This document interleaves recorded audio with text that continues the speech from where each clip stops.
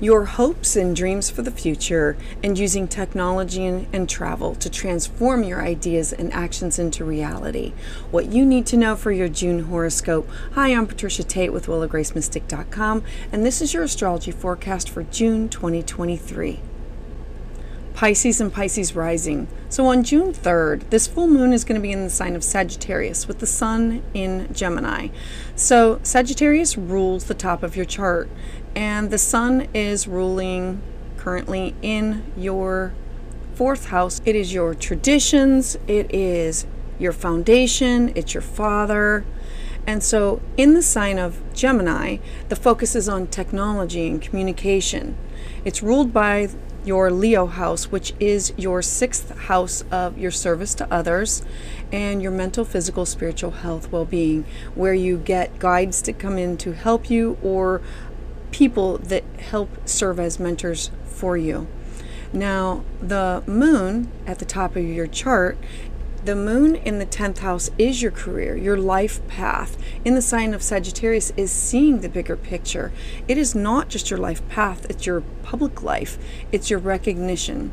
So the full moon is associated with your career, your reputation, your honors, and it might signal an ending or a culmination or a chapter that has come to an end that has to do with your career or your public life in the outside world, meaning it's time to move on or retire or transfer within, or you could be resigning.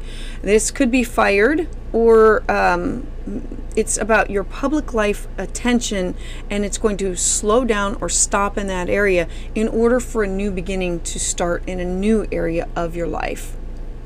And then on June 5th, Venus is going to enter Leo. So I like this in that Leo rules your sixth house, and that we have talked about this in that you're going to be manifesting creatively and focusing on what you truly love by finding a balance between work and home and your service to others, accepting the information that mentors and guides give to you.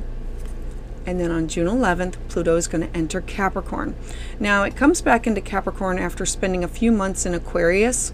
So at this time, you need to spend time focused on finishing or finalizing transformations regarding your goals, your ambition, your life directions, and your responsibilities that have to do with your friends, your social circles, these groups that you are part of.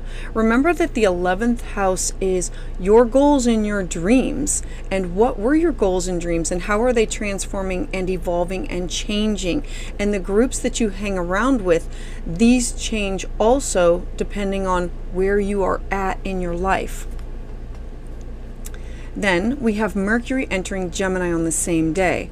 Now, Gemini is the natural ruler. Gemini rules your fourth house of home and your foundation.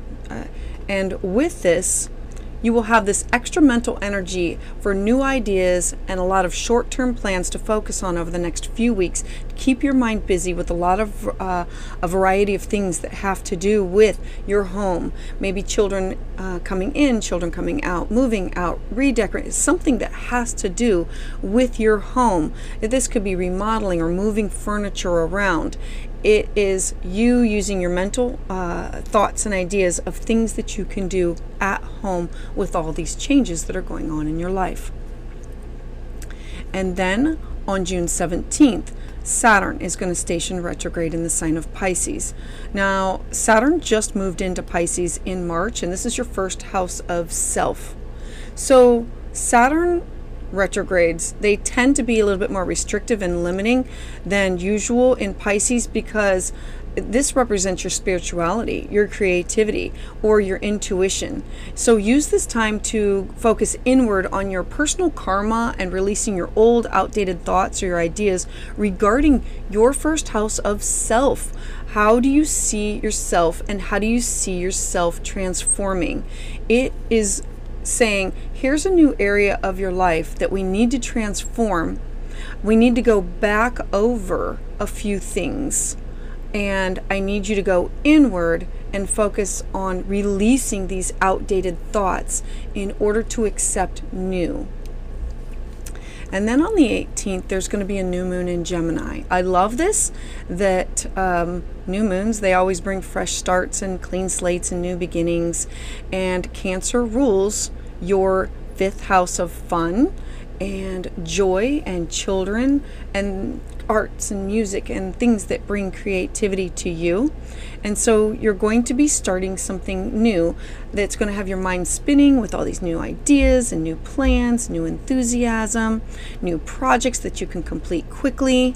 Remember that new moons in the 4th house, they're about home and family, and the focus is going to be an emphasis on you need comfort.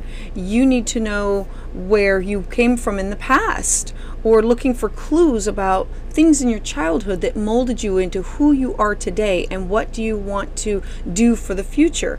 This could be you doing a little bit of self-reflection through meditation or journaling. These are powerful tools in order for you to release the old baggage.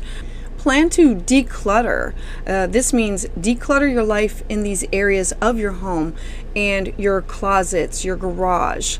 Maybe spruce up a bedroom or spruce up areas of your house. Dive into your genealogy to understand a little bit more about how you became you. Let's take a sneak peek ahead at July's new moon. So July has a new moon that's going to be starting something that's going to be offering you deep transformation and an opportunity to release old karma or an old way of doing things. This new moon is opposite of Pluto, and it's going to be squaring the South Node. So for an in-depth understanding of your astrology, you can schedule at willowgracemystic.com. I would love to hear your thoughts about this in the comments below, and to hear updates as soon as they're released, please subscribe.